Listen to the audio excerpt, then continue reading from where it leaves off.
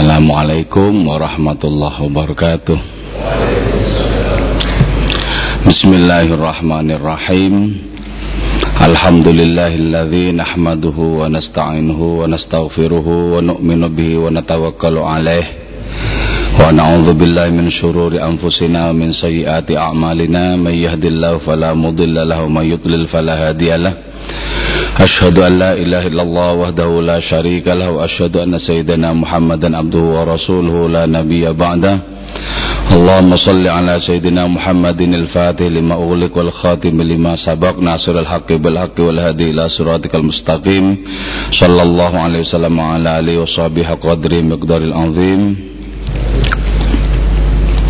Saya ayyuhal hadirun usikum wa nafsi bitaqwallah faqad fazal muttaqun. Laka ya Rasulullah wa li jami'i man ittaba'adinaka ya Habiballah haqiqatan min ladun Adam la yamil qiyamah radhiyallahu lana wa lahumul Fatiha. A'udzu billahi minasyaitonir rajim. Bismillahirrahmanirrahim. Alhamdulillahi rabbil alamin arrahmanir rahim maliki yaumiddin. Iyyaka na'budu wa iyyaka nasta'in ihdinas siratal mustaqim siratal ladzina an'amta 'alaihim ghairil maghdubi 'alaihim waladdallin. Amin.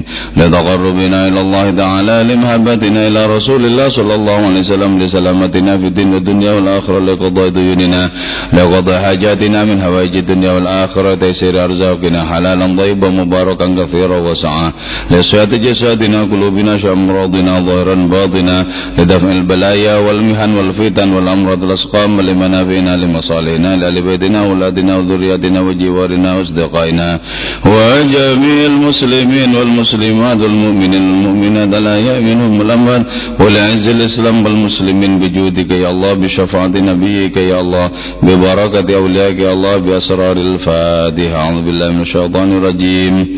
بسم الله الرحمن الرحيم. الحمد لله رب العالمين الرحمن الرحيم مالك يوم الدين. إياك نعبد وإياك نستعين اهدنا الصراط المستقيم صراط الذين أنعمت عليهم غير المغضوب عليهم ولا الضالين. آمين. Bismillahirrahmanirrahim. Qala al-musannifu rahimahullah ta'ala wa nafa'ana bi'ulumi wa amadana bi'asrari wa fadha alaina min barakati wa bikum amin. Kita melanjutkan ngaji kitabnya Ibnu Arabi, yaitu Tarjuman al-Asywaq, dendang kerinduan, pada puisi yang berjudul Salamun ala Salma, salam untuk Salma. Jadi tradisi mengirim salam itu sudah dari dulu ya. Dalam hal ini kepada perempuan yang bernama Salma. Tentu saja nama ini hanya sekedar sebagai simbol yang dipakai oleh Ibnu Arabi yang menunjuk kepada al-haqaiqul ilahiyah, realitas keilahian. Salamun ala Salma, salamun, adapun salam ala Salma ialah semoga sampai kepada Salma, waman, dan orang halla yang menempati atau orang bilhima di kemah, wahuqqah, dan diberikan hak, limithli, bagi orang sepertiku, riqatan, kelembutannya, ayyusallima, apa hendaknya memberikan salam itu mithli. Wa madza 'alaiha, dan apakah wajib itu atas Salma, antarudda, apa hendaknya menjawab Salma tahiyatan alaina, terhadap penghormatan alaina atas kami. Walakin akan tetapi lahtika, tidak ada kuasa alat duma atas arja. Salma yang dimaksud di dalam puisi ini adalah halatun sulaimaniyatun waradat alaih mim maqami Sulaiman. Nah, itu kondisi kerohanian yang dimiliki oleh Nabi Sulaiman. Jadi masing-masing nabi itu memiliki derivasi dalam konteks kewalian terhadap setiap umat Nabi Muhammad yang memiliki kesanggupan untuk menyangga kerohanian masing-masing nabi. Jadi kita ini memang hidup di zamannya umat Nabi Muhammad. Tapi model-model kerohanian itu bisa kita kulaan kepada nabi-nabi terdahulu.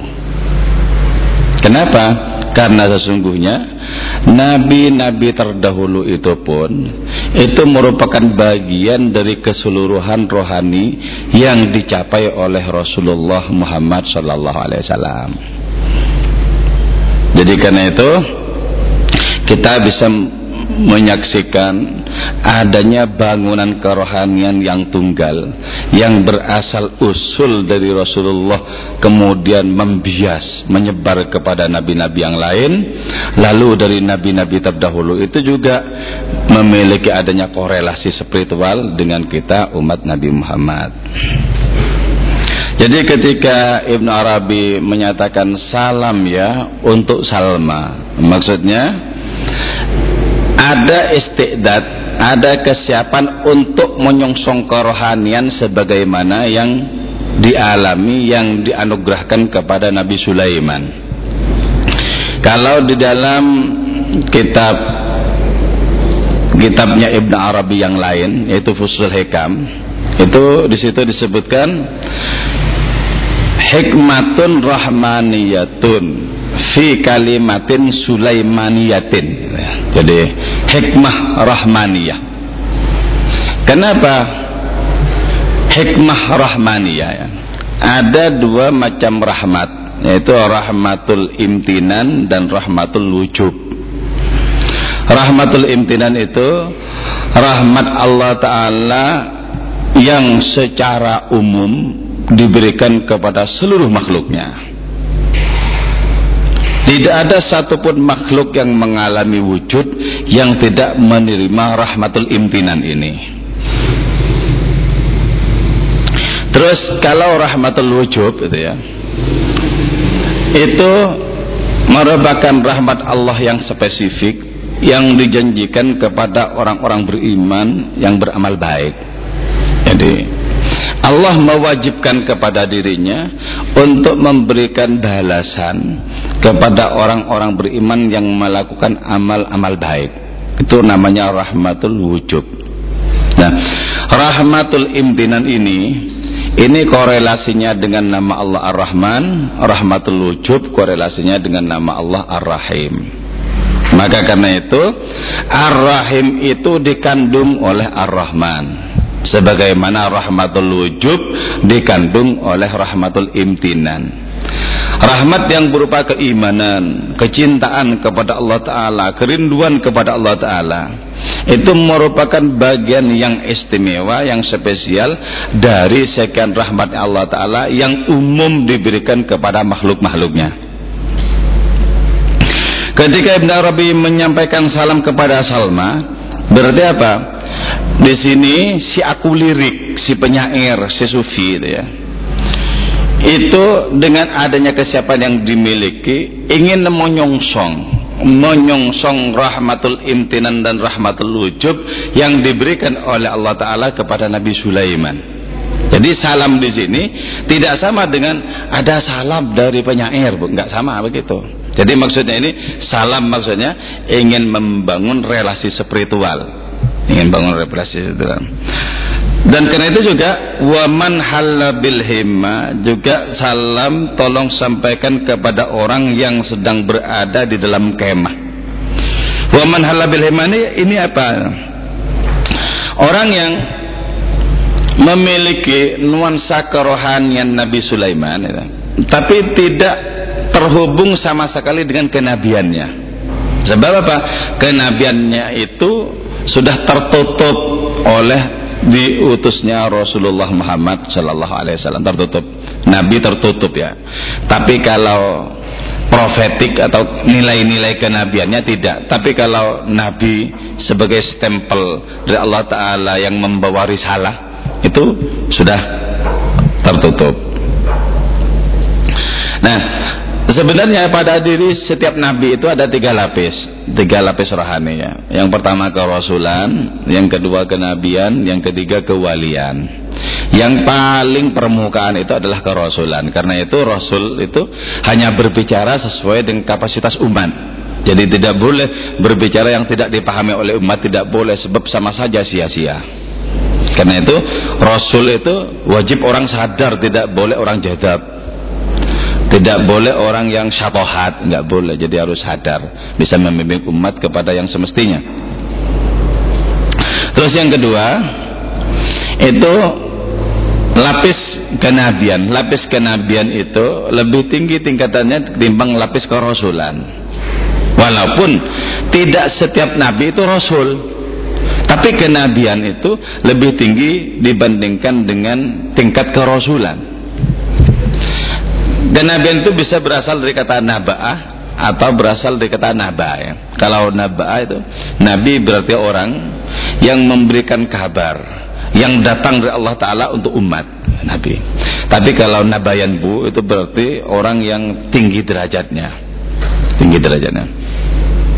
Nah ini merupakan tingkatan rohani pada lapis kedua. Jadi yang paling permukaan kerasulan, terus yang lebih tinggi itu adalah kenabian, yang tertinggi itu kewalian. Karena itu ketika diungkapkan bahwa wali lebih tinggi ketimbang nabi, maksudnya tingkatannya pada diri nabi itu. Bukan lantas misalnya kita katakan bahwa Syekh Abdul Qadir Jailani lebih tinggi ketimbang Nabi Musa, tidak. Enggak itu maksudnya. Jadi dimensi kewalian pada diri Nabi itu lebih tinggi dibandingkan dengan dimensi kenabian Nabi itu sendiri, lebih tinggi dibandingkan dengan kerasulan Nabi itu sendiri. Itu yang disebut dengan wali lebih tinggi dibandingkan dengan Nabi. Bukan wali dari kalangan umat Rasulullah yang tidak termasuk Nabi itu lebih tinggi ketimbang Nabi, enggak ya. Artinya apa? Ini ya, ada faktor genetik spiritual. Jadi kan ada faktor genetik biologis ya, A bin B bin C bin D dan seterusnya, itu genetik biologis. Kalau genetik spiritual itu, kita bisa tidak memiliki hubungan darah apapun dengan nabi-nabi itu. Kita bukan keturunan nabi-nabi itu misalnya. Tapi secara rohani kita bisa memiliki garis kesamaan dengan spiritualitas para nabi. Itu yang disebut dengan faktor genetik rohani, genetik spiritual. Nah, itu bisa silang kalau begitu. Nah, karena itu kemudian kita memiliki kemungkinan yang sama sebenarnya secara spiritual dibandingkan dengan orang-orang yang memiliki garis genetik biologis dengan para nabi, dengan para wali. Jadi kemungkinannya itu sebenarnya sama. Siapa yang paling kuat istiqdatnya, siapa yang paling siap dirinya untuk bisa menampung luberan-luberan rohani, itu yang dapat. Karena itu dalam berkaitan dengan doa, Ibnu Arabi itu menyebutkan bahwa doa paling ampuh itu istiqdat sebenarnya, kesiapan diri untuk bisa menerima karunia. Jadi kalau memang sudah siap menurut versi Gusti Allah pasti dikasih. Jadi kalau belum dikasih, berarti versinya Gusti Allah itu belum siap. Jadi karena itu berbaik sangka saja kepada Allah Ta'ala ya. Misalnya, wah itu mestinya jodohnya saya, kok nggak datang-datang, kok nggak mendekat, nah, itu kan berarti nggak bagus itu ya. Nggak bagus, berbaik sangka saja. Berbaik sangka saja. Jadi ada korelasi spiritual antara kita umat Nabi Muhammad dengan nabi-nabi terdahulu. Karena itu corak-corak kewalian itu bermacam-macam. Kalau corak kewalian itu misalnya diterima dari model kerohaniannya Nabi Sulaiman, maka dia bisa melakukan segala sesuatu yang tidak dilakukan oleh orang. Bisa memberikan perintah kepada makhluk-makhluk yang bahkan tak berakal ya, tak berakal. Misalnya ya, di dalam manakibnya Mbah Khalil Bangkalan itu, beliau itu berbicara tidak saja dengan manusia. Beliau menyaksikan pisang yang masih muda, kemudian bilang, ini kalau muda terus kapan matangnya, kapan bisa dimakan?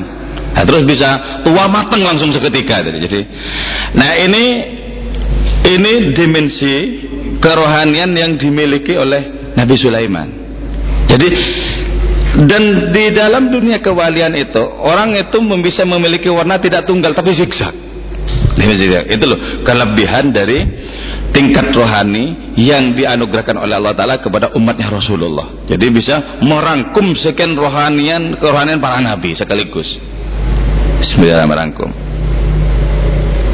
Terus beliau itu melihat ayam misalnya. Ayam itu belum waktunya bertelur, masih kecil ya. Beliau bilang, kalau cuma kecil-kecil kayak gini, kapan bisa bertelur, kapan bisa dimakan? Langsung bertelur seketika.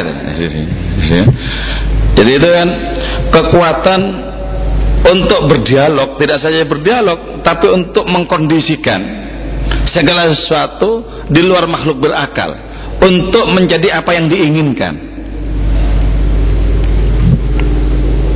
Salamun ala Salma, sampaikan salamku kepada Salma. Maksudnya sudah memiliki kesiapan untuk menampung curahan-curahan rohani, model kerohanian yang dimiliki oleh Nabi Sulaiman. Karena itu, karena Nabi Sulaiman, maka perempuannya namanya Salma. Jadi konotasinya Salma itu kepada Nabi Sulaiman.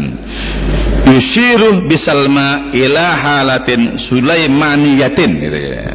Jadi Ibn Arabi menggunakan idiom Salma ini, itu konotasinya terhadap dimensi rohani yang dianugerahkan Allah kepada Nabi Sulaiman.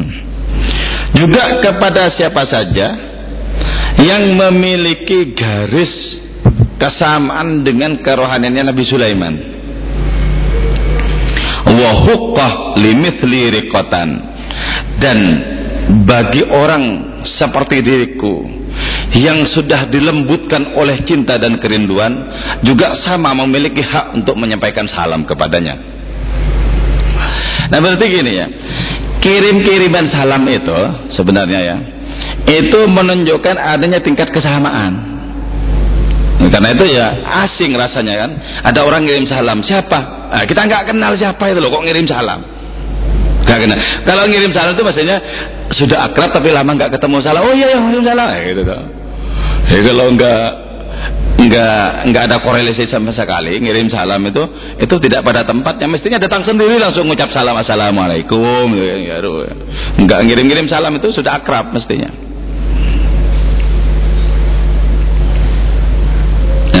Wa madza 'alaiha an tarudda tahiyyatan 'alaina. Kalau sampai ya al-haqa'iqul ilahiyah, kalau sampai adanya kerohanian itu memberikan jawaban, artinya apa? Kita itu disambut sehingga kita memiliki tingkat kerohanian, model kerohanian sebagaimana yang dimiliki oleh para nabi itu.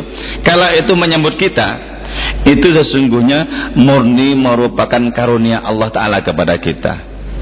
Karunia. Artinya apa?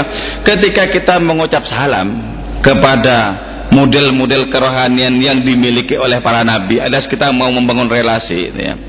Tidak ada kewajiban untuk menjawab salam kita. Tidak ada kewajiban untuk menjawab salam kita. Siapa yang akan mewajibkan kepada Allah kalau tidak Allah sendiri, gitu ya? Tidak Allah sendiri. Jadi kalau orang-orang seperti orang Mu'tazilah itu kan, Allah itu harus gini-gini. Loh, siapa yang mengharuskan? Allah itu maha merdeka, kok mau apa saja. Kalau Allah Ta'ala sampai memastikan ini begini, itu karena Allah Ta'ala mereduksi dirinya sendiri, mewajibkan kepada dirinya sendiri sesuatu yang mau akan dikerjakan oleh Allah Ta'ala. Misalnya satu kebaikan dibalas dengan 10, Allah menentukan untuk dirinya sendiri itu, bukan karena kita bisa mendikte Allah, bukan. Jadi ketika salam kita itu dijawab, berarti apa? Berarti kita itu akan bermukim secara paten di model kerohanian yang seperti itu. Makanya gini ya, ada orang-orang yang dalam hidup ini yang oleh Allah Ta'ala kemudian dibentuk dengan kerohanian tertentu. Misalnya begini, kalau orang itu mendapatkan curahan rohani Nabi Musa, orang itu menjadi penjaga gawang syariat dan tegas itu. Tegas. Jadi ada model Model waliullah itu yang modelnya tegas seperti Sunan Kudus. Jadi itu menunjukkan bahwa kesamaan dimensi rohani itu nanti akan juga menciptakan kemiripan dimensi model kerohanian. Ada yang menerima model kerohaniannya Nabi Isa, kemana-mana menyebar senyum, kemana-mana menyebar kedamaian, ketentraman, sehingga orang-orang menyaksikan itu bisa terkesima dan terharu. Yang diberikan adalah keluasan batin yang tidak ada tepinya, berikan kemana-mana. Itu modelnya Nabi Isa ya.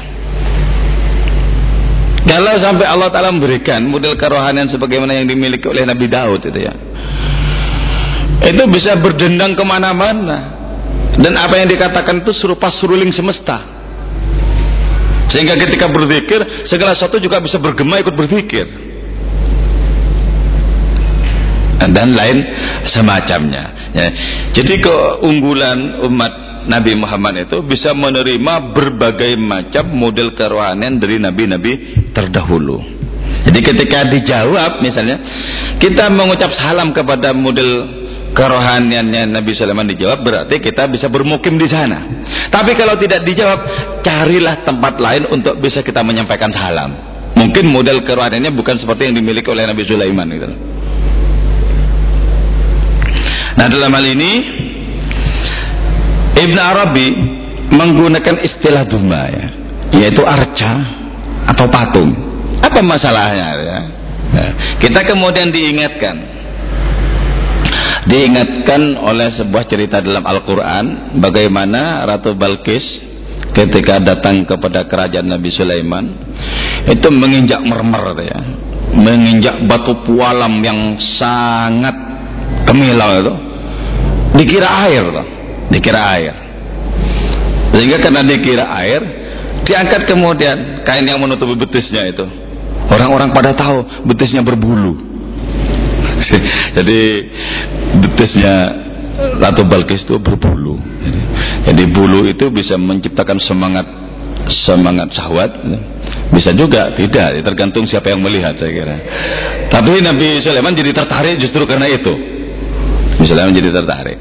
Nah, kata Ibn Arabi, Ratu Balkis itu merupakan percampuran antara dua kekuatan, yaitu kekuatan jin dan kekuatan manusia.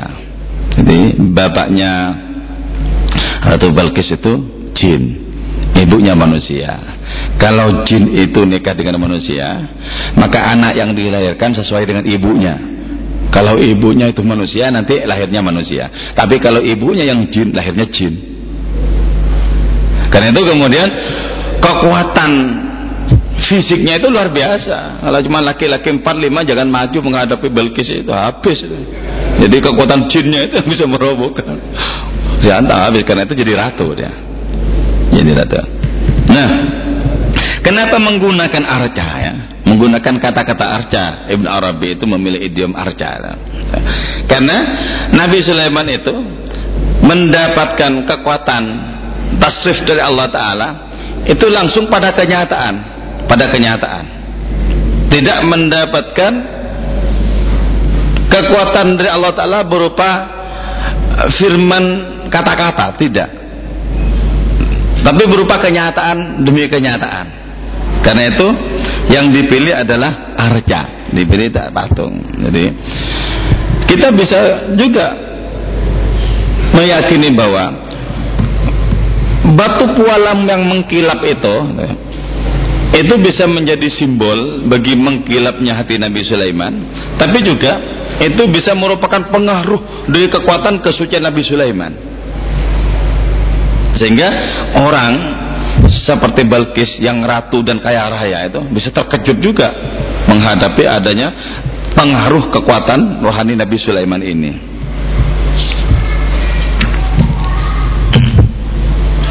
Terus kalau begitu ya, kita bisa menarik kesimpulan bahwa apa saja di sekitar kita sesungguhnya itu bisa terpengaruhi oleh kekuatan rohani yang dianugerahkan oleh Allah Ta'ala kepada kita. Di sini kita kemudian paham ya, kenapa banyak tempat-tempat itu menjadi mulia. Itu karena pengaruh orang-orangnya ya. Kenapa Ampel itu menjadi diziarahi banyak orang? Kenapa Gus Dur diziarahi banyak orang? Tempatnya itu dipengaruhi oleh orang. Jadi ada orang mempengaruhi tempat, tapi juga ada tempat mempengaruhi orang. Betapa banyak orang yang mengalami insaf setelah datang ke tanah haram, bertawaf di Baitul Ka'bah misalnya. Jadi orang dipengaruhi oleh tempat, tapi itu menjadi mulia seperti itu. Ya, Nabi Muhammad dilahirkan di situ, Ka'bah dibangun di situ, Hajar Aswad yang semula di surga juga berada di situ. Jadi bisa saling mempengaruhi, bisa saling mempengaruhi.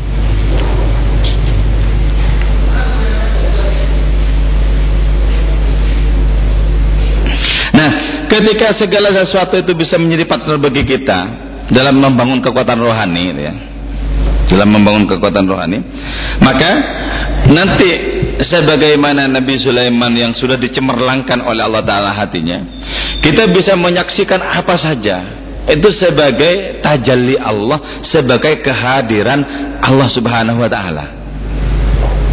Jadi karena itu, pertama kita memahami bahwa tidak ada satupun wujud, tidak ada satupun partikel dalam hidup ini kecuali juga Allah Ta'ala hadir di situ.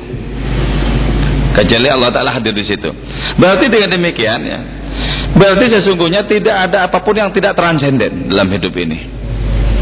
Akan tetapi transenden dan tidaknya segala sesuatu itu juga ditentukan oleh kecemerlangan batin kita. Kalau batin kita sudah menampung cahaya-cahaya petunjuk, cahaya-cahaya rohani, maka kita pandang segala sesuatu itu memiliki dimensi keilahian.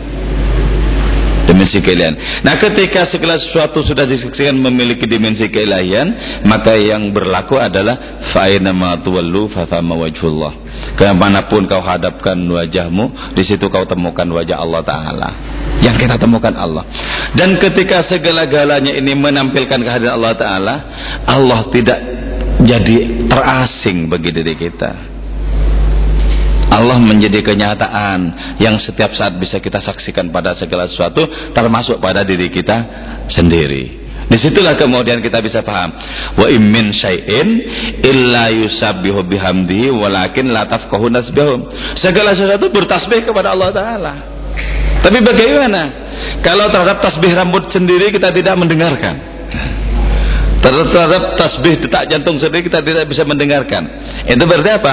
Betapa banyak kabut yang membatasi, yang menjadi penghalang antara diri kita dengan kehadiran Allah Ta'ala pada segala sesuatu.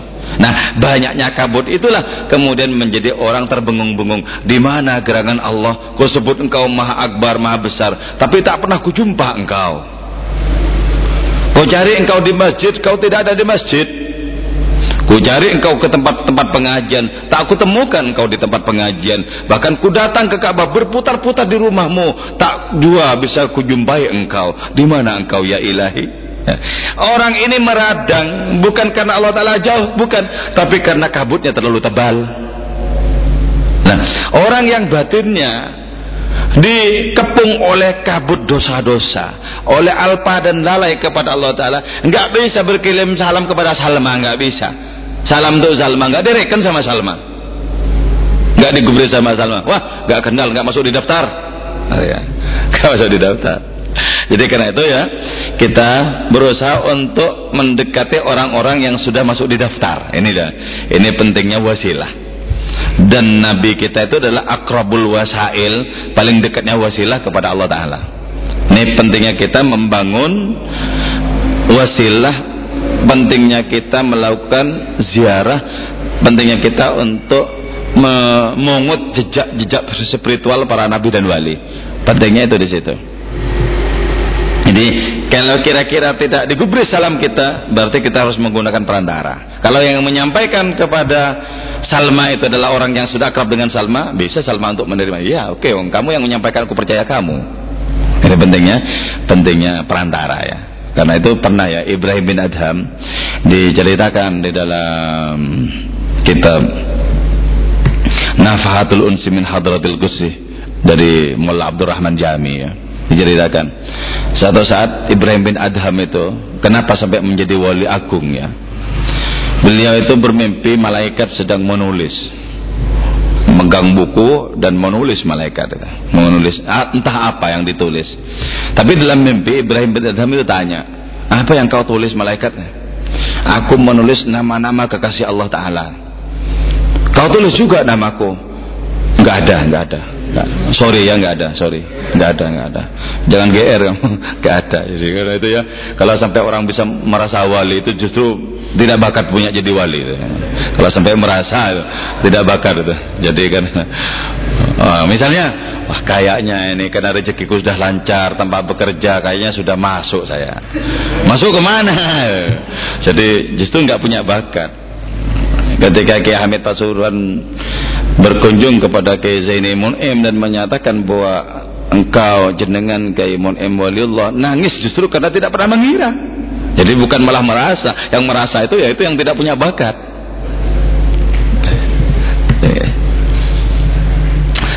Nah, kata Ibrahim bin Adham, terus kau tulis namaku? Enggak ada. Sebentar ya, jangan lantas kau tutup buku itu. Sebentar. Walaupun saya tidak termasuk kekasih Allah, tapi ini yang perlu kau catat. Saya pecinta kekasih Allah. Ya. Terus ada malaikat yang di sebelahnya. Ambil tolong buku bawa ke sini. Sama pulpen saya bawa sini. Mau apa? Mau menulis namanya Ibrahim bin Adham. Lah kenapa? Dia pecinta kekasih Allah. Jadi ini pentingnya kita membangun tangga-tangga kerohanian ya. Pentingnya kita ngaji dan lain semacamnya itu kan begitu. Kita diperlihatkan adanya model kerohanian dari para nabi, dari para wali, justru untuk membangun hubungan dengan mereka. Ini pentingnya tawasul. Pentingnya tawasul. Kalau nabi ya nggak perlu tawasul, karena tawasul kepada siapa? Yang paling tinggi kok. Mau tawasul kemana? Oh langsung kepada Allah.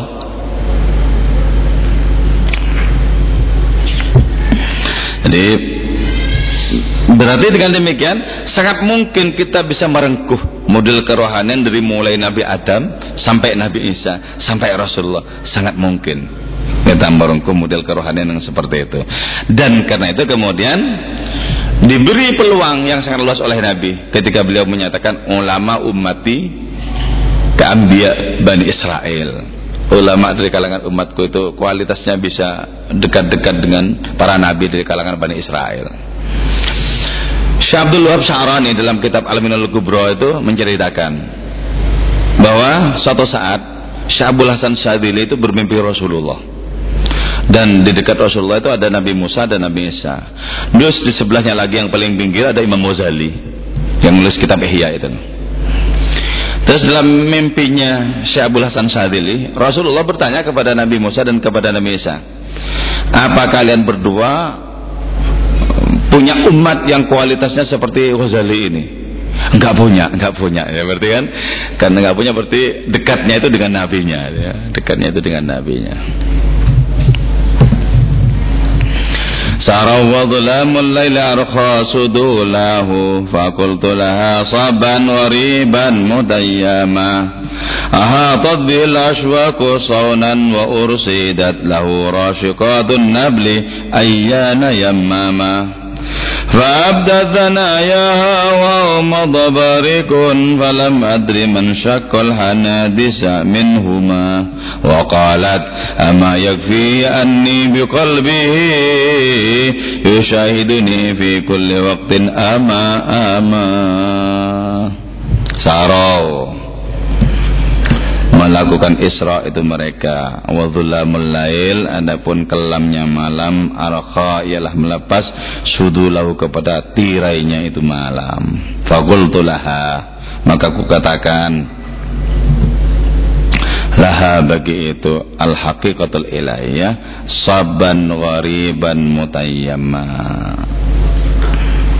Sabban ghariban mutayyama ay irhami sabban, berbelas kasihlah engkau sabban kepada orang yang sedang gandrung, gandrung kepadamu, kepada al-haqiqatul ilahiyah itu. Ghoriban yang terasing. Terasing dari apa? Terasing dari centang perenang kebaharuan alam semesta. Mutayyama, dan sedang terpesona kepada Allah Maha Kekasih. Jadi yang pertama, saro, mereka melakukan Isra. Semua Nabi melakukan Isra, melakukan Mi'raj itu di malam hari. Apa ya rahasianya kok malam dulu ya? Ini dalam kitab yang ditulis oleh Sayyid Muhammad ya, wa bil ufuqil a'la. Di situ disebutkan tentang kelebihan-kelebihan malam dibandingkan dengan siang. Kelebihan malam dibandingkan dengan siang. Di antaranya ya, kelebihan malam dibandingkan dengan siang, Mi'raj, Isra Mi'raj itu terjadi di malam hari. Terus lagi, permulaan waktu itu dari malam. Itu kalau Qamariyah ya, dari maghrib ya, permulaan waktu baru siang. Terus Allah Ta'ala turun ke langit dunia itu di malam hari. Turun ke langit dunia di malam hari dan menyatakan, siapa di antara kalian yang mau bertobat? Hal min mustaghfirin, hal min taib. Siapa di antara kalian yang mau istighfar?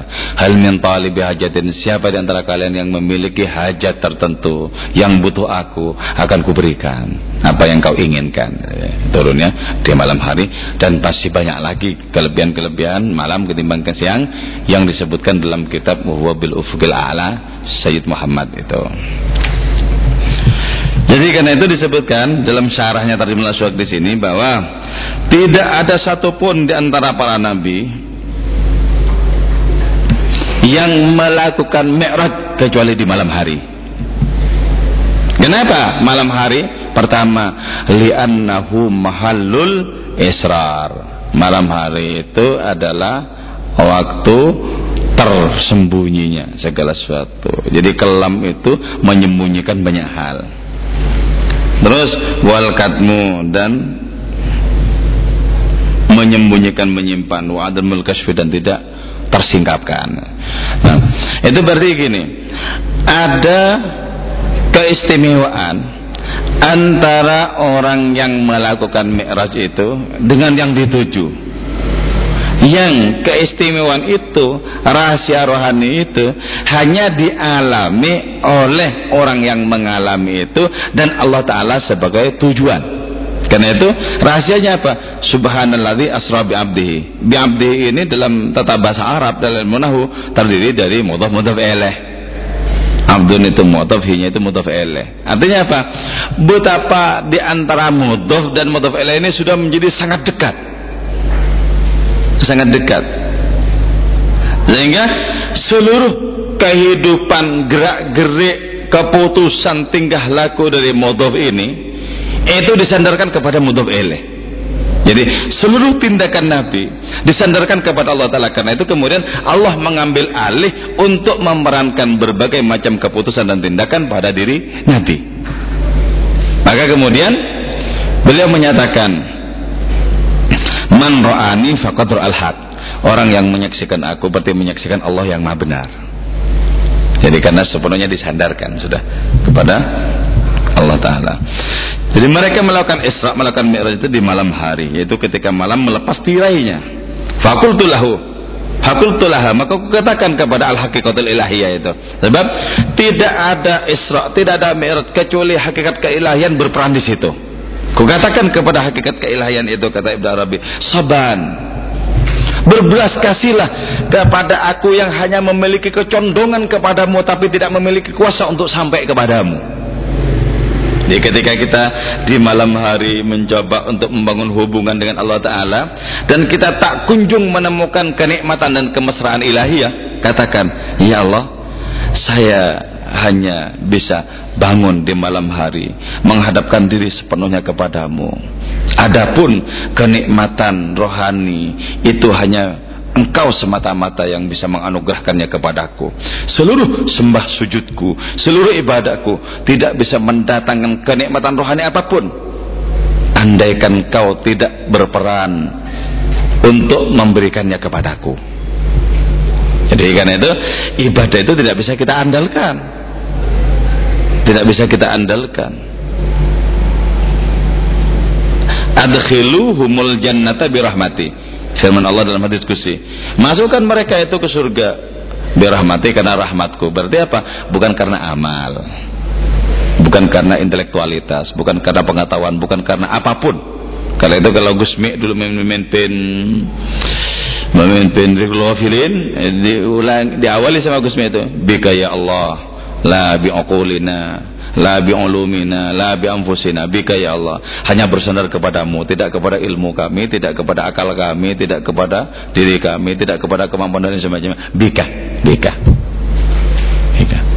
Jadi gugur segala sesuatu untuk dijadikan sandaran.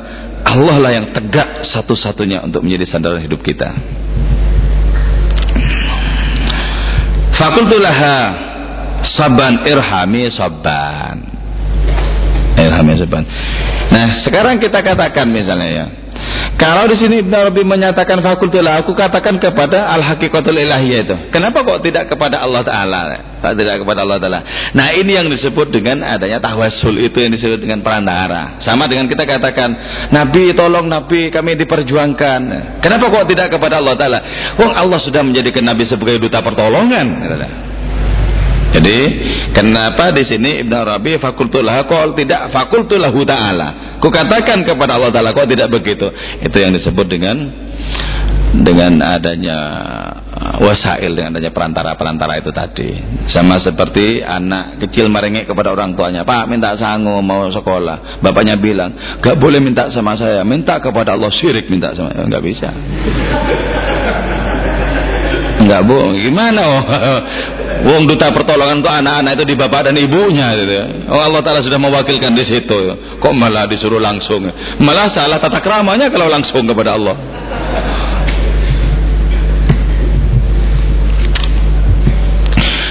Berbelas kasihlah kepada saya, orang yang sedang condong kepadamu, tapi tidak memiliki kekuatan untuk melangkah satu langkah pun, tidak punya kekuatan. Jadi betapapun kita gandrung kepada Gusti Allah, kita tidak akan pernah mengalami kemajuan di jalan rohani tanpa pertolongan Allah. Ghoriban, yang terasing ini artinya apa? Belum bisa merasakan apa yang dirasakan oleh orang-orang yang sudah sampai di tingkatan itu. Mutayyaman, yang sedang dimabuk gandrung, terpesona kepada Allah, kepada tujuan akhir dari segala sesuatu. Nah, padahal ahatat bil asywaq saunan wa ursidat, ahatat meliputi bi, kepada itu muhib, orang jatuh cinta, al-asywaq, apa kerinduan-kerinduan. Orang ini padahal sudah dikepung, ditelikung oleh kerinduan. Betapapun sudah dikepung, ditelikung oleh kerinduan, sudah bergemuruh dengan sepenuhnya kerinduan, tetap saja tidak bisa melangkahkan kaki kalau tidak diangkat kaki itu oleh Allah Ta'ala untuk mendekat kepada hadiratnya. Itu nggak bisa.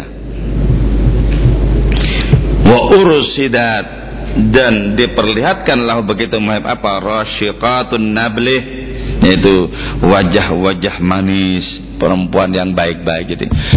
Allah Subhanahu wa Ta'ala itu ya memiliki dua dimensi maskulinitas dan femininitas ya, kelaki-lakian dan keperempuanan, sebagaimana yang ditampilkan dalam Asmaul Husna itu. Tapi dimensi feminimnya Allah, dimensi keperempuanannya itu lebih banyak dibandingkan dengan maskulinitas. Itulah sebabnya rahmat Allah Ta'ala meliputi segala sesuatu, dan berkah Allah itu cuma sebuah aksiden. Jadi yang namanya siksa itu temporal, aksiden. Karena itu namanya siksa itu ada expirednya. Neraka ya ada expirednya. Tapi rahmatnya Allah Ta'ala nggak ada batasnya. Inna rahmati wasi'at kulla syai', rahmatku itu meliputi segala sesuatu. Itulah sebabnya ya, bahkan di neraka sekalipun rahmatnya Allah Ta'ala itu ada. Nah, berdasarkan ini kemudian orang seperti Syekh Abdul Karim Al-Jili dalam kitabnya Al-Insanul Kamil itu menyebutkan bahwa ada tingkatan orang-orang di neraka yang lebih tinggi dibandingkan dengan tingkatan kebanyakan orang di surga. Jadi ada posisi neraka ya semacam ketuanya ahli neraka gitu ya. Itu lebih tinggi ketimbang kebanyakan orang di surga pangkatnya. Kenapa? Karena merupakan mahlun nazrillah finnar. Fokus dari tatapan Allah Ta'ala di neraka, difokuskan ke situ. Difokuskan di situ. Yaman, orang ini mencecap kehadiran Allah Ta'ala lewat dimensi jalaliyahnya, lewat dimensi keagungannya, maskulinitasnya. Nah, itu ya. Tidak ada orang di neraka lembek, itu nggak ada. Orang-orang di neraka itu gagah-gagah semua. Kalau lembek sekali bakar habis, musnah kan itu. Karena itu dipersiapkan untuk sesuai dengan kapasitas api. Jadi jangan dibayangkan wah menderita terus nggak kuat. Tetap dibikin kuat, nggak usah khawatir. Ini kuat. Jadi seperti orang yang memiliki nikmat dalam perkelahian demi perkelahian. Jadi, ada orang yang kalau tidak mukul itu sudah gatel itu. Saya punya banyak teman preman begitu ya. Saya cakus kalau seminggu nggak bacok orang gatel rasanya. Jadi harus kesenangannya itu di situ memang. Dan karena itu memang surga bukan tempatnya orang begitu. Jadi nggak cocok kalau dimasukkan ke surga itu. Orang-orang seperti itu di surga bisa menderita. Waduh, ini bukan habitat saya ini. Ini nggak enak, ini nggak nyambung ya. Jadi sama-sama nggak nyambung. Yang di surga taruh di neraka nggak nyambung, yang di neraka taruh surga nggak nyambung. Jadi itu sesuai dengan tempatnya masing-masing. Gitu, tempatnya masing-masing. Nah, Allah Subhanahu wa Ta'ala lebih banyak dimensi jamaliyahnya, lebih banyak dimensi femininitasnya itu ya. Jadi kalau tangan kita itu menggambarkan angka Arab 99, yaitu 81 ditambah dengan 18. Kalau yang sebelah kiri ini 81, kalau yang sebelah kanan 18, maka jamaliyah Allah Ta'ala itu yang 81, sementara yang 18 itu jalaliyahnya. Makanya jarang loh Allah Ta'ala ngamuk, itu kan jarang ya. Gunung meletus sesekali saja, tsunami hanya sesekali gitu kan. Lebih banyak kan enaknya loh, lebih banyak enaknya. Jadi, makanya Allah Ta'ala itu bukan zat yang maha muring-muring, bukan. Jadi karena itu tidak boleh dicontoh ini, karena bukan. Sementara hadis Nabi menyatakan takhallaku bi ahlakillah, berakhlaklah sesuai dengan akhlak Allah.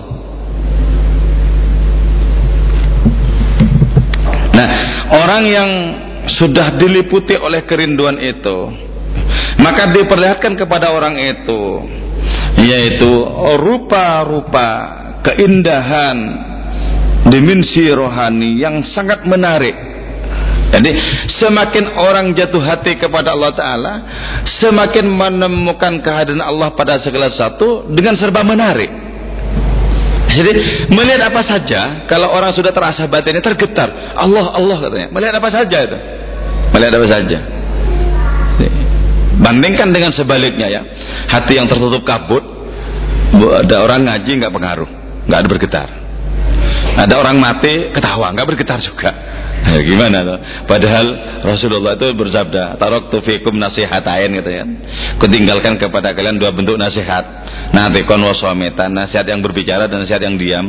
Yang berbicara itu Al-Quran, yang diam itu kematian. Dua-duanya nggak mempan. Kenapa?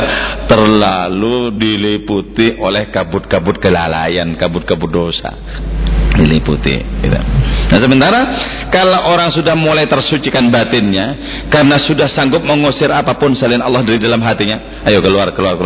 Kalau sudah mulai begitu, maka orang ini akan mudah tergetar oleh segala sesuatu, oleh segala peristiwa. Akan mudah tergetar. Aku menyaksikan pengamen dekil saja di Bangjo itu bergetar sekali batinnya. Allah bergetar sekali batinnya. Melihat orang-orang yang malang, bergetar batinnya. Melihat orang-orang yang beruntung, bergetar batinnya. Melihat hari-hari gembiraan, bergetar batinnya. Menyaksikan hari-hari naas, bergetar batinnya. Karena itu ya, saya sangat senang sekali salah satu puisinya Ahmad Syauqi dalam kitab Burdahnya, Nahjul Burdah. Dalam Nahjul Burdah Syauqi itu disebutkan, Sa'dun wa nasun wa mulkun anta malikuhu tudilu min ni'amin fihi wa min niqami. Sa'dun, keberuntungan, wa nasun, dan nahasnya kemalangan, malapetaka. Wa mulkun, dan kekuasaan, anta malikuhu, engkau ya Allah yang punya semuanya itu. Hari keberuntungan di tanganmu, hari kemalangan di tanganmu, hari-hari kekayaan di tanganmu, hari-hari kebangkrutan di tanganmu, hari-hari kekuasaan di tanganmu, hari-hari kejatuhan di tanganmu. Seluruh kuasa ini berada di tanganmu. Anta maliku tudulu min ni'amin fi min niqami. Kau pergilirkan itu nikmat dan bencana itu. Hari-hari keberuntungan, hari nas itu kau pergilirkan sesuai dengan kemauanmu apa. Pergilirkan. Jadi buat apa menyaksikan alam semesta dengan bingkai puisinya Syauqi ini kita bisa bergetar. Apa yang tidak ditangani oleh Allah coba? Bergetar sekali. Nah, orang yang jatuh hati, yang rindu kepada Allah Ta'ala, menyaksikan segala satu serba menggetarkan. Melihat perempuan cantik bergetar pasti ya. Bergetar loh. Bergetar. Apalagi yang bujang-bujang syahwatnya besar ya. Bergetar. Melihat perempuan yang tidak cantik bergetar juga. Kenapa? Tangan yang menciptakan satu. Engkau ya Allah berada di balik perempuan cantik, dan di balik perempuan tak cantik engkau saja. Tapi adanya tuh ya, kalau yang cantik bergetar, kalau yang tidak cantik itu sulit juga untuk bergetar. Kenapa? Hatinya masih berkabut oleh syahwat dan keinginan kepada yang lain. Kalau bagi orang yang sudah bersih, apapun yang ditatapnya bergetar. Kenapa? Setiap rupa yang kita jumpai adalah rupa pelukisnya. Rupa siapa lagi kalau bukan rupa kehendak Allah Ta'ala itu sendiri. Ayyana yammama, kemanapun orang yang sudah jatuh hati itu menghadapkan diri, yang ditemukan adalah keindahan-keindahan ilahi. Yang ditemukan adalah kehadiran-kehadiran Allah. Yang ditemukan adalah wajah-wajah Allah. Kemanapun menghadapkan diri. Jadi kalau begitu, maka kiblat itu, ya, kiblat hakiki adalah wajah Allah. Karena itu ada puisi seorang sufi mengatakan, kiblat manusia Baitullah di tanah haram sana. Kiblatku adalah wajah Allah Ta'ala di mana-mana. Jadi kiblat syariat itu, fawalli wajhaka syatral masjidil haram, kiblat hakikat adalah seluruh arah yang ada. Tapi kalau kita menghadapkan diri ke sana, maka kita dapat 2 poin. Dapat syariatnya, dapat hakikatnya. Kalau kita menghadapkan diri ke arah-arah yang lain, kita hanya mendapatkan hakikatnya. Dan pada waktu-waktu tertentu, kita tidak boleh menghadap kepada semua arah. Yaitu ketika kita sholat misalnya, harus menghadap kepada kiblat yang di sana. Nanti karena baru belajar filsafat ya, anak-anak semester awal ya, mahasiswa-mahasiswa nyaran, wah Allah di mana-mana, apa yang kita jumpai adalah wajahnya. Untuk apa menghadap ke sana? Terserah aku mau menghadap ke mana sholatnya. Terserah, tapi jangan dikerjakan di tempat umum. Monggo silakan. Di kos tutup pintunya, terserah. Tidak masalah.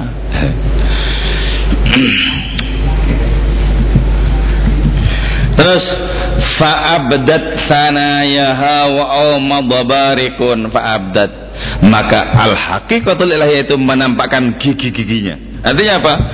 Siap untuk bertajalli kepada seseorang. Jadi ketika kita sudah mempersiapkan diri dengan kesucian batin, maka al-haqiqatul ilahiyah itu akan datang kepada diri kita. Nah, disimbolkan oleh Ibn Arabi ketika mau menguasai kita dengan kata-kata apa? Abdat sanayaha, dia menampakkan giginya, menampakkan taringnya, mau mencengkram kita. Nah, terhadap al-haqiqatul ilahiyah seperti itu kita katakan, cengkramlah aku, cengkramlah aku. Ya, makanya ya, kalau Maulana Rumi mengatakan, ya ilahi, kejamlah kepadaku, kejamlah kepadaku, sebab seluruh kekejamanmu adalah kelembutan belaka. Jadi kalau yang kejam itu Allah Ta'ala, apa susahnya? Pasti kita diangkat derajat kita kok. Kalau yang kejam kepada kita itu Allah Ta'ala, diangkat derajat kita. Karena itu kalau kita sering mengalami nasib-nasib yang pahit, langsung saja dituntaskan sekalian. Ya toh? Ya Allah, ini tangan siapa kalau bukan tanganmu? tolong tuntaskan penderitaan ini agar berubah menjadi kenikmatan. Tapi untuk berdoa seperti itu ngeri-ngeri, bukan ngeri-ngeri sedap ya. Itu betul-betul ngeri kan berdoa. Betul-betul ngeri. Karena itu jarang kemudian doa Nabi diungkapkan, doa Nabi itu diamalkan jarang. Allah menjalani miskin, enggak pernah ada kiai-kiai, enggak pernah ada. Yang banyak itu kan rizqan halalan kathiran mubarakan thayyibah ya. Itu yang banyak. Kalau Allah menjalani miskin enggak ada. Yang bisa berdoa mengerikan seperti itu cuma Rabi Adawiyah, Syekh Abdul Qadir Jailani, kelas-kelasnya itu. Tuhan, apapun karuniamu untukku di dunia, tolong berikan kepada musuh-musuhmu. Hebat. Dan apapun karuniamu untukku di akhirat, tolong berikan kepada sahabat-sahabatmu. Bagiku cukup engkau saja. Itu sulit kita ketika kita mohon, ya Allah saya mohon engkau. Lah keperluan ini, keperluan itu, ini ditagih orang belum punya jodoh. Wow. Jadi kita nggak bisa mengamalkan apa yang diungkapkan oleh Syekh Bustami, al-mu'minul arifu la yas'alu min maulahu illa maulahu. Orang yang beriman dan ma'rifat tidak mohon kepada Allah kecuali mohon Allah. Cukup mohon Allah itu. Tapi itu kan tidak tertampung di akal pikiran kita. Tidak tertampung. Kenapa? Karena Allah posisinya lebih banyak sebagai perantara dibandingkan sebagai tujuan. Ya Allah, tolong berkenan untuk menjadi perantaraku. Tujuanku adalah apa yang ku maui. Okay? Jadi mau dijadikan mak comblang maksudnya itu.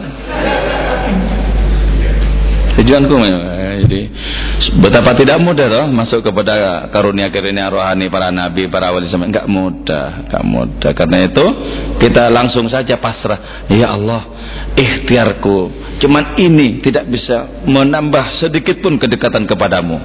Andai tidak kau songsong, pastilah aku tidak akan pernah kemana-mana. Pastilah aku tidak akan pernah sampai kepada hadiratmu. Jadi betapa sangat nikmat ketika al-haqiqatul ilahiyah, ketika tajalli keilahian itu sudah menampakkan taring-taringnya. Enak kita dimplok itu enak. Dikondisikan oleh itu nanti oleh kehadiran Allah Ta'ala enak kalau sudah dikondisikan. Kalau orang sudah dikondisikan oleh kehadiran Allah Ta'ala, segala sesuatu menjadi mudah dalam kehidupan. Mudah, nggak ada yang sulit. Kenapa? Wong nangani Allah bagaimana tidak mudah? Wong segala sesuatu tunduk kepada Allah Ta'ala. Mudah. Jadi orang yang mengalami kesulitan macam-macam itu lebih banyak bersandar kepada dirinya sendiri. Pakai hitung-hitungan akal, kalkulasi pikiran, ini kalau gini. Hidupnya itu dibangun di atas konsepsi jika maka, jika begini maka begitu. Dikira hidup itu matematika dikiranya. Jika begini begitu jadi begitu. Wah, nggak kena itu jika begini maka begitu, nggak kepakai itu. Itu hanya kepakai dalam filsafatnya Kompas ya. Jadi konsepsi jika maka sudah dari dulu itu dibuang oleh orang-orang yang sudah belajar tasawuf, belajar hikam, pasti sudah lama ditinggalkan itu kan. Biarlah itu untuk mahasiswa-mahasiswa anyaran itu.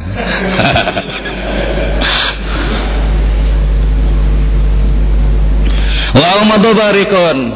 Sementara kilat itu mulai menyambar. Kilat apa tuh? Tajal ilahi. Kilat tajal malah menyambar-nyambar. Kita sudah dikit-dikit sudah merasakan merinding, bergetar. Allah bergetar. Seperti itu sudah dikuasakan. Itu berarti kilat sudah mulai menyambar-nyambar. Kalau sudah begitu, falam adri man syaqqal hanadisa minhuma. Aku tidak tahu siapa yang sudah memecah kekelaman malam di antara keduanya itu. Keduanya apa? Apakah ini al-haqiqatul ilahiyah atau ini tajalli zatin ilahiyin? Tapi malam itu sudah mulai sobek. Malam itu sudah mulai hengkang, mulai lenyap. Jadi kalau orang sudah merasakan Allah Ta'ala itu, hidupnya itu siang terus, terang benderang terus. Terang benderang terus. Itulah sebabnya ya. Karena Nabi tidak pernah berjumpa dengan malam ya, maksudnya tidak pernah ada kekelaman sedikit pun dalam diri Nabi, maka Nabi lebih bercahaya dibandingkan dengan matahari. Maka Nabi menjadi cahaya bagi umat manusia, tidak saja umat yang lahir setelah Rasulullah, menjadi cahaya bahkan kepada nabi-nabi terdahulu. Dari mana Nabi Adam kulaan cahaya kalau tidak dari al-haqiqatul Muhammadiyah? Jadi kulaannya kepada Rasulullah. Betul. Kulannya Quran. Jadi semuanya itu Quran lewat Nabi ini. Karena itu pastikan tidak ada jalan kepada Allah Ta'ala kecuali lewat Nabinya ini. Siapa yang sudah memecah kekelaman malam ini? Jadi orang itu kalau sudah batinnya terang benderang, batinnya sudah siang terus, batinnya sudah tersucikan itu ya. Orang ini hidupnya senantiasa dalam cahaya petunjuk dan dia sudah tahu ke arah mana dia mesti melangkahkan kaki kerohaninya. Sudah jelas sana dengan keyakinan yang tak terbantahkan. Karena itu ya salah satu karamahnya Syekh Ibrahim Ad-Dasuki itu adalah kalau beliau keluar di malam hari, waktu zaman dulu ketika belum ada listrik ya, kalau di malam hari itu tidak memerlukan lampu sebab cahaya memancar dari tubuh beliau kan, dan santri-santrinya itu mengikuti di belakangnya. Jadi tidak pernah membawa ini, tidak pernah membawa lampu senter kemana, nggak pernah. Jadi itu yang ditampakkan oleh Allah Ta'ala. Tapi betapa banyak wali-wali yang cahaya tidak ditampakkan. Jadi banyak wali-wali yang ditutup oleh Allah Ta'ala dengan sifat-sifat kemanusiaan. Makan sebagaimana orang lain makan, minum sebagaimana orang lain minum, tidur, beristri dan lain semacamnya sebagaimana orang lain. Ditutup oleh Allah Ta'ala. Kata kitab Kuswaidiyahnya Imam Kuswaidi itu ya, kalau waliullah disingkapkan siapa sesungguhnya dia, maka dia akan disembah oleh banyak orang. Nabi Isa saja bisa menghidupkan orang mati disembah oleh umatnya. Bisa menciptakan burung dari lempung, pegang sama Nabi Isa, jadi burung disembah sama umatnya. Bisa menyembuhkan seluruh penyakit yang tak tersembuhkan di bisnis manapun pada zamannya, disembah. Jadi kalau para wali dibukakan habis-habisan itu karamahnya, itu betul-betul banyak diagungkan banyak orang. Itulah sebabnya kenapa Syekh Abdul Qadir Jilani itu paling spektakuler. Kenapa paling populer, paling masyhur? Karena karamahnya itu mutawatir. Jadi tidak mungkin diragukan. Yang meriwayatkan itu kalau hadis itu mutawatir, ribuan orang yang meriwayatkan, sehingga tidak dimungkinkan adanya kebohongan di situ. Nah, itulah kenapa kesannya ya Syekh Abdul Qadir itu kan kesannya lebih mulia dibandingkan Abu Bakar Siddiq loh. Apalagi yang ngikuti Tarekat Qadiriyah kan. Padahal beliau mengatakan Syekh Abdul Qadir Jilani itu, seluruh kemuliaan yang diberikan Allah kepadaku belum ada apa-apanya dibandingkan dengan sebutir debu yang menempel di kaki Abu Bakar Siddiq ketika menemani Nabi hijrah. Tapi kan agung deh. Dulu juga saya ketika bai'ah Tarekat Qadiriyah Syafi'ie coba, kan spektakuler, di mana-mana ada orang Jilanian ya, manakiban ya, Dul Qadiran di mana. Tapi kan mana orang membaca manakibnya Abu Bakar Siddiq kan nggak ada. Kalau Syekh Abdul Qadir Jilani setiap tanggal 11 itu di mana-mana. Karena itu ya, karena spektakulernya karamah-karamah itu, karena mutawatirnya karamah-karamah itu, dibukakan. Kalau sampai dibukakan lebih nyata lagi, ya bisa disembah, ya, ditutup sama Allah Ta'ala atas nama kasih sayang kepada umat manusia. Oke. Waqalat amma yakfi anni biqalbi yushahiduni fi kulli waqtin amma. Terus al-haqiqatul ilahiyah itu ya, tajalli keilahian itu menyatakan, bukankah sudah cukup bagi si pecinta itu bahwa aku hadir dalam hatinya. Ketika getar-getar keilahian hadir dalam hati seseorang, bukankah itu sudah cukup sehingga orang merasakan Allah itu betul-betul dekat dengan dirinya. Yushahiduni fi kulli waqtin, hati orang itu bisa menyaksikanku setiap saat, menyaksikan kehadiran Allah Ta'ala itu setiap saat. Bukankah sudah cukup? Jadi satu saat ketika Allah sudah bersemayam dalam batin kita, maka kita akan damai menghadapkan diri kepada Allah Ta'ala di mana saja kalau sudah bersemayam dalam batin kita. Itulah masjid hakiki, tempat terjadinya peristiwa sujud kalau Allah sudah bersemayam dalam batin kita, sehingga kita katakan, ya Allah, aku mengandungmu sebagaimana kau juga mengandungku. Kubawa engkau kemana-mana ya Allah, sebagaimana juga aku kemana saja tetap berada dalam kekuasaan dan kasih sayangmu. Allah akukah yang mengandungmu atau engkaukah yang mengandungku? Ketika aku sebut engkau, engkau pun juga menyebut aku. Kupanggil engkau dengan sebutan engkau, engkau memanggilku dengan panggilan engkau. Sebenarnya manakah yang engkau ya ilahi?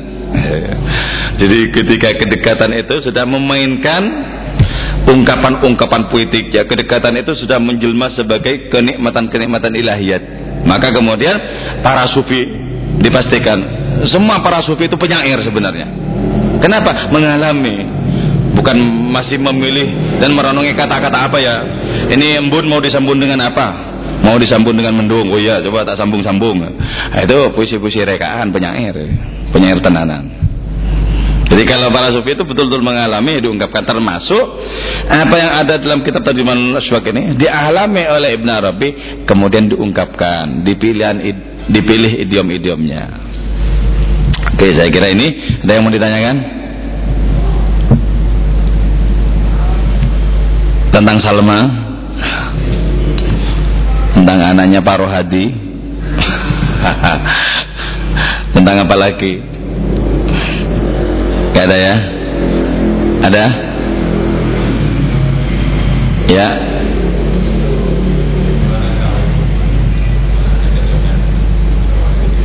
Nah, tahunya itu begini, kalau mengucap salam ingin nggak dijawab, pindah. Artinya apa? Kalau terhadap model-model kerohanian itu kok sepertinya nggak pas, nggak cocok, pindah. Itu kalau berjalan seorang diri. Tapi kalau punya guru, pasrahkan kepada gurumu, itu lebih bagus, lebih tahu untuk diletakkan di mana. Tapi dengan catatan, ketika sudah ditaruh di sini, jangan kabur. Sama saja kalau kabur, taruh sini malah kabur. Itu berarti masih belum siap, betul-betul siap belum. Kalau gimana tak carikan? Nggih, Mbak. Pasti cocok, nggih, Mbak. Kan?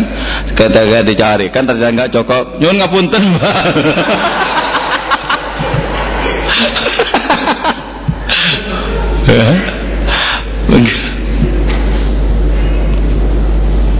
Jadi kalau seorang diri ya begitu ya, langsung. Kalau sudah cocok seberapapun persentasenya, takuni langsung. Nggak banyak noleh-noleh kemana-mana. Nanti kalau noleh kemana, ini ditinggalkan ke sini, nanti tinggalkan, wah nggak ada yang kena itu lama-lama. Pastikan pada fokus itu sampai betul-betul bisa menguasai. Karena itu ya biasanya orang itu kalau mengikuti thariqah, tekuni satu dulu, sudah bisa menikmati dan lain semacamnya, boleh nanti berpindah. Ini saja belum diamalkan mau pindah thariqah lain, belum. Waduh, nggak jadi. Cuman catatannya yang banyak itu. Jadi kalau sudah banyak, kalau sudah betul-betul menikmati, bisa merasakan, bisa enjoy, nggak masalah. Sebanyak mungkin thariqah nggak masalah, malah seidealnya semestinya ya begitu itu, tidak hanya satu. Jadi thariqah itu memang pertama satu untuk sampai kepada kenikmatan rohani di situ. Kalau sudah menikmati ya bisa pindah yang lain. Termasuk juga thariqah personal. Thariqah personal itu apa? Thariqah Ibn Arabi kan personal. Terus kita misalnya mengikuti Al-Halat personal, Syekh Junaid Al-Baghdadi personal. Itu kuasai sebanyak mungkin, dinikmati sebanyak mungkin model thariqah personal itu. Sehingga ketika dihadang orang di sini, kita masih punya jalan yang lain. Kalau jalan kita cuma satu terus dihadang oleh begal, mau kemana coba? Jadi pentingnya banyak jalan itu kan begitu. Nggak apa-apa kau hadang aku di sini, aku punya jalan ini masih 1000, nggak masalah. Jadi itu pentingnya kalau thariqah personal itu begitu. Ada lagi? Ya.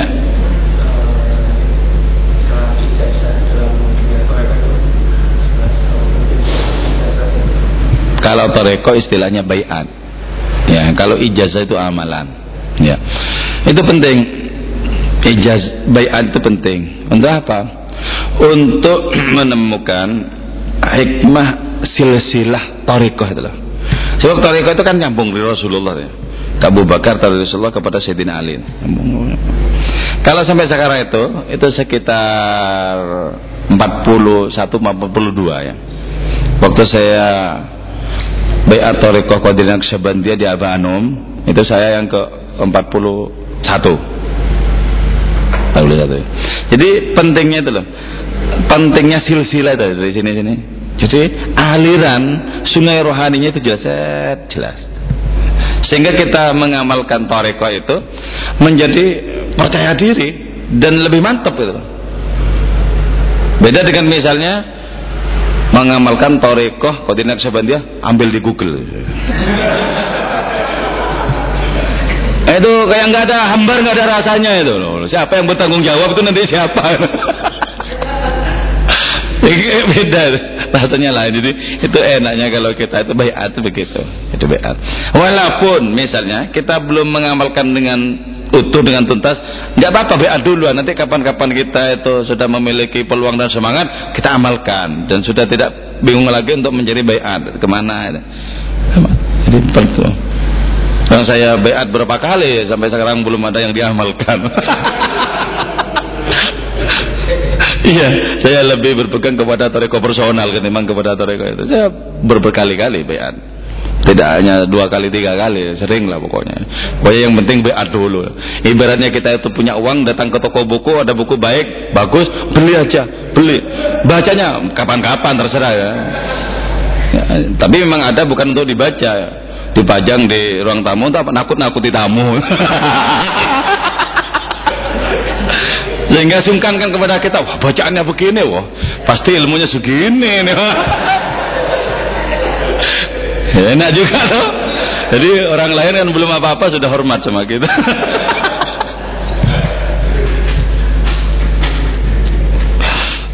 Jadi penting yang namanya baiat penting, ijazah juga amalan-amalan tertentu itu penting. Siapa tahu nanti kita amalkan ada keperluan tertentu yang meminta kita untuk mengamalkan, ya kita amalkan, penting, perlu. Ada lagi?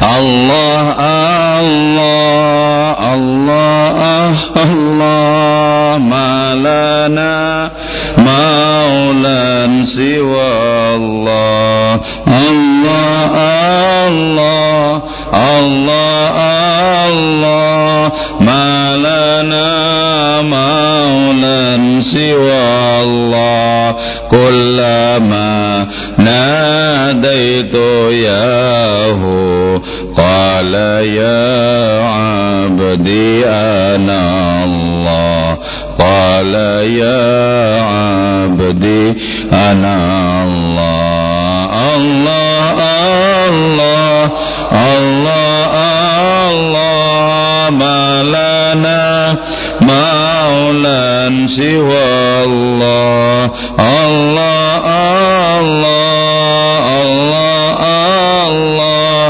malana maulan siwa Allah kullama nadaitu yahu qala ya abdi ana Allah qala ya abdi ana Allah Rabbi faj'al mujtama'ana wa yatu husnul khitami Rabbi faj'al mujtama'ana wa yatu husnul khitami wadina ma qad sa'alna min atayakal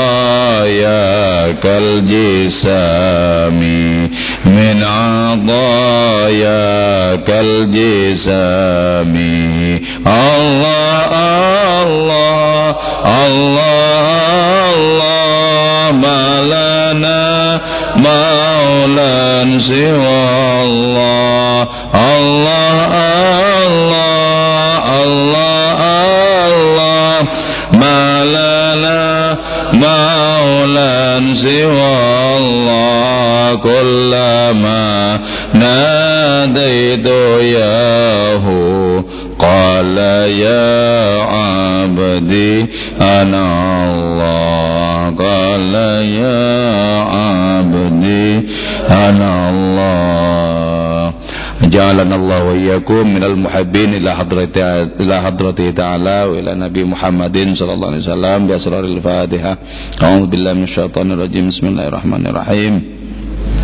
Alhamdulillahirabbil alamin arrahmanir rahim maliki yaumiddin iyyaka na'budu wa iyyaka nasta'in ihdinas siratal mustaqim siratal ladzina an'amta 'alaihim ghairil maghdubi 'alaihim waladdallin amin. Assalamualaikum warahmatullahi wabarakatuh.